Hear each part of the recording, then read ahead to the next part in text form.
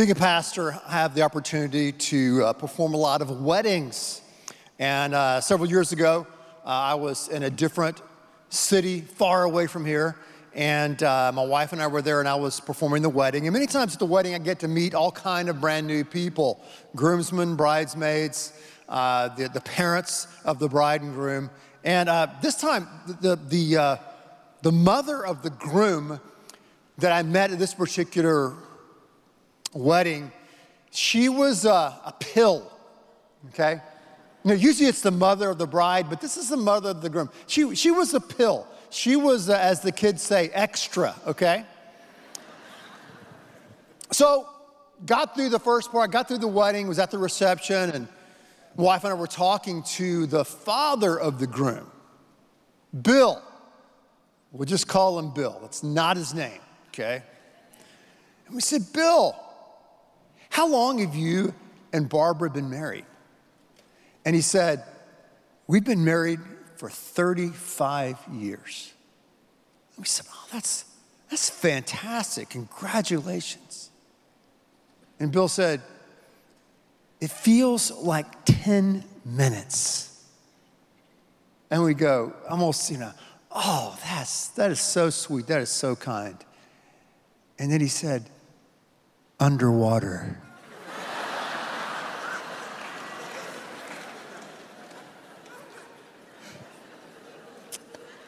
Can't make it up. Now, I could spend an entire message trying to interpret what Bill meant. I'm not going to do that. But I will simply say and speak for him what he was trying to communicate through that joke, I hope. But there's always truth and humor. That's why it stings. That's why it's funny. He was saying basically what? Man, hey, the struggle is real, right? The struggle's real. The struggle's real. We all have struggles, right? Some of us are in a struggle right now. Maybe you say, man, I'm struggling in my marriage, or I'm struggling in my family. I'm struggling in school.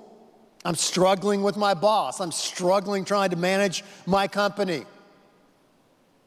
I'm struggling with trying to raise my child or help raise my grandchild. I'm struggling with trying to overcome this habit, this addiction. I'm struggling with an illness and trying to fight my way through and figure it out.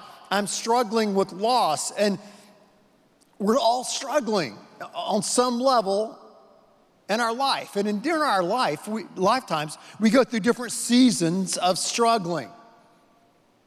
But the struggle is real. Let's say that together. The struggle is real. I don't think you're struggling. Let's try it again. The struggle is real. The struggle's real. It is. It's real. And here's what I've discovered, contra to what the TV evangelist is going to tell you tonight at 10 p.m.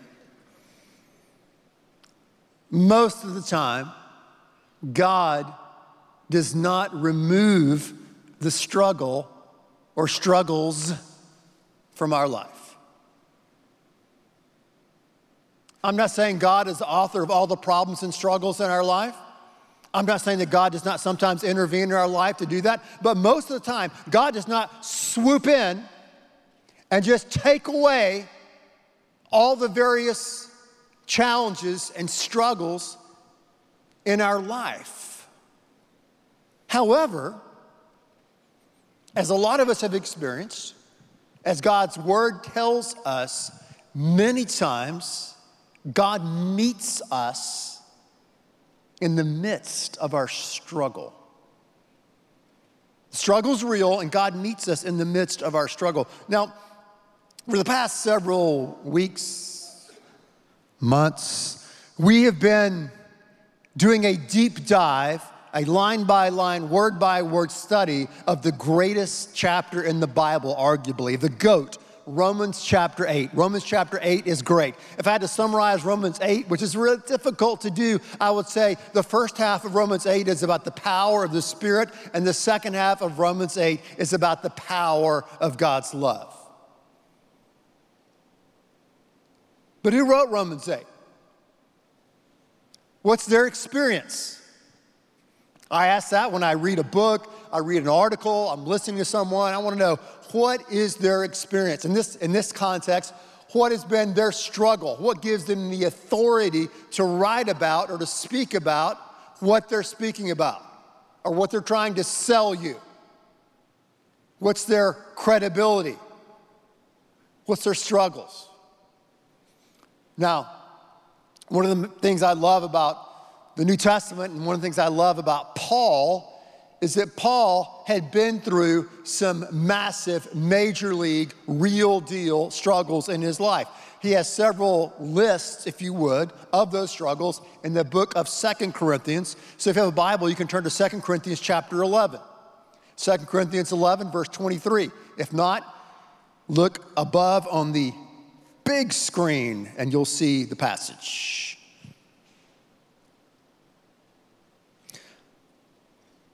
Are they servants of Christ? I am out of my mind to talk like this. I am much more. I have worked much harder. I've been in prison more frequently. I've been flogged severely. I've been exposed to death again and again. 5 times received from the Jews the 40 lashes minus 1. That's 39. 3 times I was beaten with rods. Once pelted with stones. 3 times shipwrecked. I spent a day and a night in open sea. I've been constantly on the move. I've been endangered from rivers, endangered from bandits, endangered from my fellow Jews, endangered from the Gentiles, endangered from false believers, endangered in the city, endangered in the country, endangered at sea. Look at verse 27. I have labored and toiled. I've often gone without sleep. I have known hunger, thirst. I've gone without food. I've been cold and naked. Besides all these things, I face daily the pressure of my concern for all the churches. In Alcoholics Anonymous, they have a slogan that says, only a drunk can help another drunk. Only someone who has struggled deeply and profoundly can help someone who is struggling. Paul is that guy. Paul had scars on his soul and scars on his body that proves to us that he has been there, done that. The persecution, the pain, the betrayal, the false lies and rumors that were spread about him constantly. He's always on the move, always on the go, experiencing massive struggle in his life. Paul, probably a short little stocky guy built like a fire hydrant. Doesn't look like much, but the guy is a true spiritual cage fighter. He is a warrior. He is a true beast. And he's someone who knows what it's like to struggle on the edge of the rugged realities of life. And someone who knows firsthand the power of God, but also many times when God allowed him to remain in the struggle. Many times God allows us to remain in the struggle. Many times God allows these struggles to stay in our life, just like he did Paul. Why is that? Well, a lot of you have heard the story about the young boy who was playing in his backyard, and he looks around the grass and he sees a butterfly cocoon, and he takes that cocoon and brings it into his room and puts it on his little desk there. And he's watching this cocoon, and he's watching it kind of shake back and forth, and pretty soon a little bitty hole appears in the cocoon, and you can see the butterfly, the little insect trying to get out. And then it moves around some more of the cocoon, then it stops. And the young boy has a great idea. He goes, hey, I'm going to go get some scissors in the kitchen, and I'm going to make the hole a little bigger so this butterfly can get out and fly, right? I want to see that. So he goes to the kitchen door, gets the scissors, makes the hole bigger. The butterfly's able to get out of the hole, but it just kind of crawls around on the desk because the wings have not been developed strong enough to allow this butterfly to fly. Why? Because a cocoon is made in such a way that when the caterpillar, right, that is struggling and trying to become a butterfly, as it's pushing back against the shell and the casing, that's causing blood to flow into its wings, that once it gets out, it's able to fly. So this little boy, though he had good and sweet motives, actually prevented this butterflying from flight because it took away the struggle. It took away the struggle.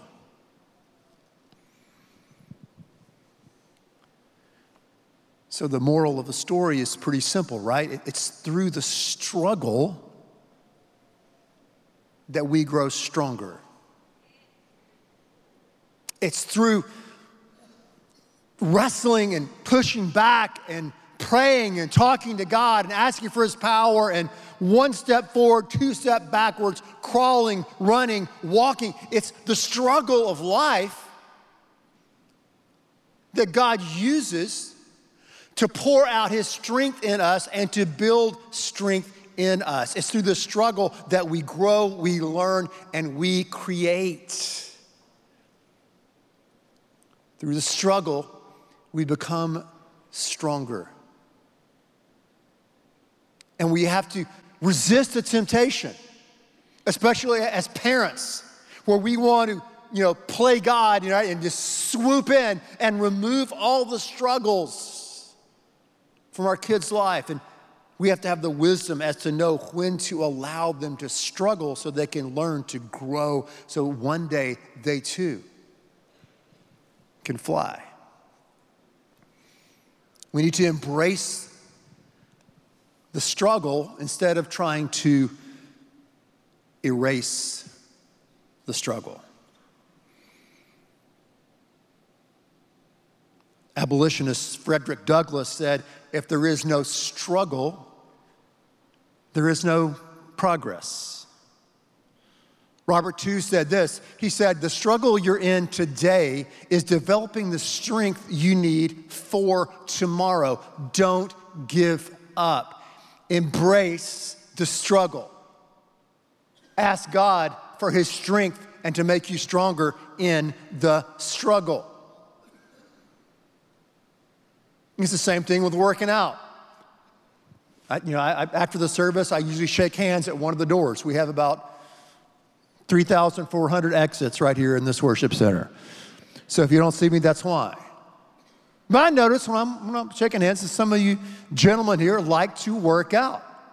There's some people in here that are pretty jacked. How do they get that?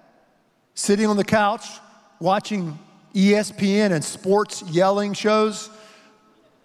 What do they yell in those sports shows? Yeah, I want to tell you about the, anyway. Eating Cheetos? No. They're in the gym, they're working out. They're suffering, they're struggling with weights that breaks them down, breaks down their muscles, and they grow. Life's the same way. The struggle's real. But so many times it's only through the struggle that we can grow stronger. Paul said that. Paul lived it out in his own life. All the stuff he went through. Remember, he had that thorn in the flesh you couldn't get rid of? That struggle? God, please remove it. Lord, please, God, remove it. God said, no, no, no. But God said, Paul, I will give you the grace, I will give you the strength to endure it. So Paul would write in 2 Corinthians 12, when I am weak, then I am strong. When I am struggling, then I can lean and experience the power of God in my life. Talking about Paul, y'all, the guy knows what it's like in the struggle of life.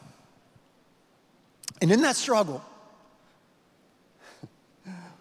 as we're growing, as we're seeking to make it through, as we're seeking to receive strength from God in the process, God wants us to learn this one eternal truth. He wants this one truth to be super glued to our souls, okay? And we find this one truth, where else? In the last two verses of the GOAT, Romans 8:38 and 39. Paul writes this: I'm convinced that nothing can separate us from God's love. Neither death nor life, neither angels nor demons, neither fears of today or worries about tomorrow, not even the powers of hell can separate us from God's love. No power in the sky above or in the earth below, indeed nothing in all creation will be able to separate us from the love of God that is revealed where? In Christ Jesus our Lord. What's the one eternal truth that we need to super glue to our soul and minds is this, is that in the struggle, we discover the tenacious love of God.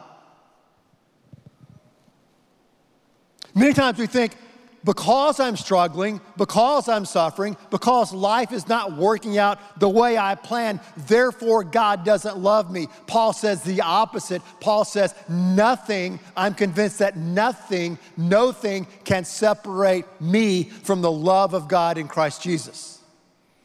And here's the guy that was in and out of prison. Here's the guy that was physically beaten. Here's the guy that was whipped. Here's the guy that was betrayed.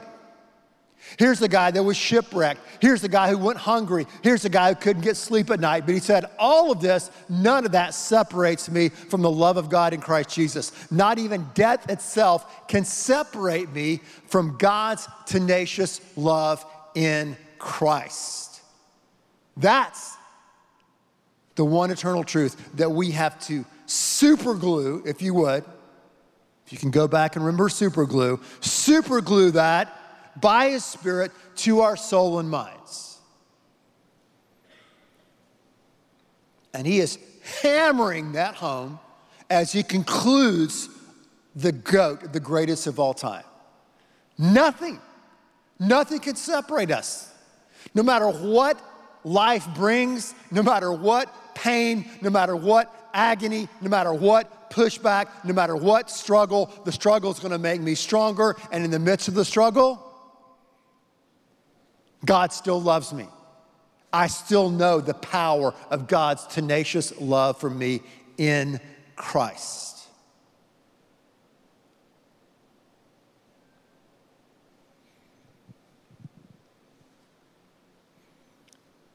We must be convinced and convicted and confident that nothing can separate us from God's love in Christ.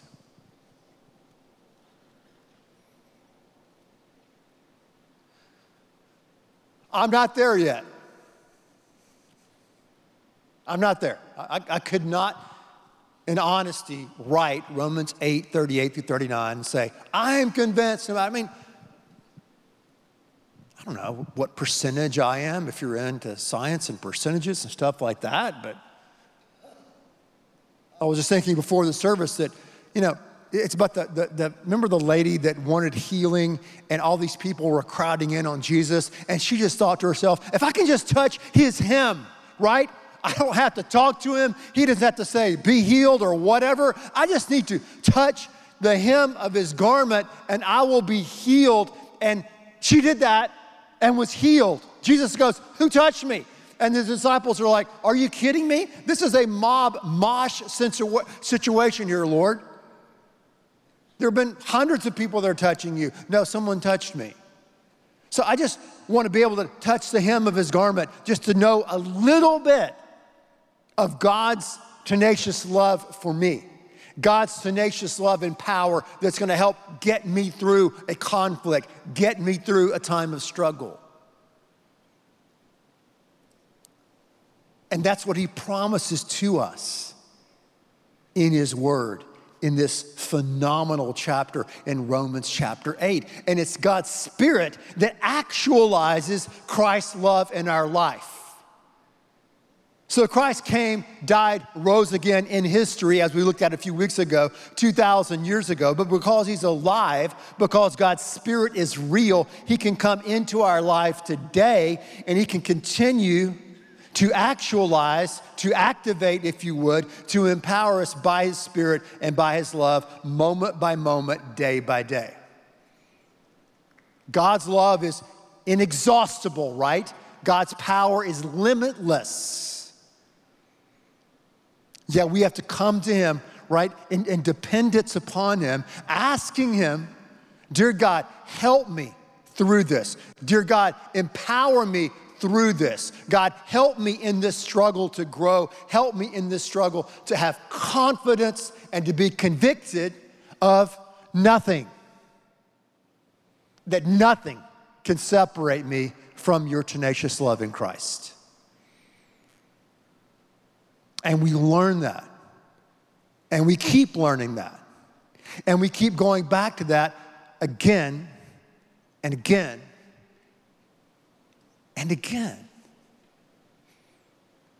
And God's already there. He's already there. I love this prayer by Soren Kierkegaard. He's my favorite philosopher. I never quote him, but here we go.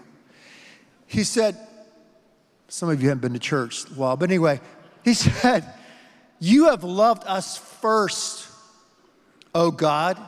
We speak of it in terms of history as if you loved us first, but only a single time. Rather than without ceasing, you have loved us first many times and every day and throughout our whole life. When we wake up in the morning and turn our soul towards you, you are there first. You have loved us first. If I rise at dawn and at the same second turn my soul towards you in prayer, you are there ahead of me. You have loved me first. When I withdraw from the distractions of the day and turn my soul towards you, you are there first and thus forever. And we speak as if you have loved us first only once. Every time we turn to God in the midst of a crisis, every time we turn to God in the midst of a struggle, he's there first. He goes ahead of us. He's there first.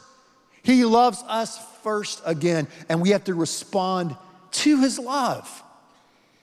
It's God's tenacious love that allows us to get back up when we've been knocked down.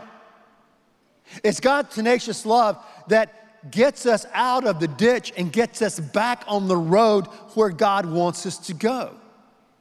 It's God's convicting love that makes us realize, what in the world am I doing? Why am I doing this? God, help me to start doing what you want me to do.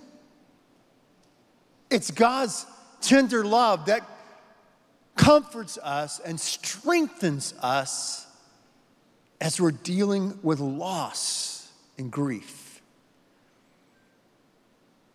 It's the tenacious, tough, tender, agape love of God in Christ. We've got to be convinced again and again and again, learn again and again and again to turn to his love, to respond to his love as followers of him.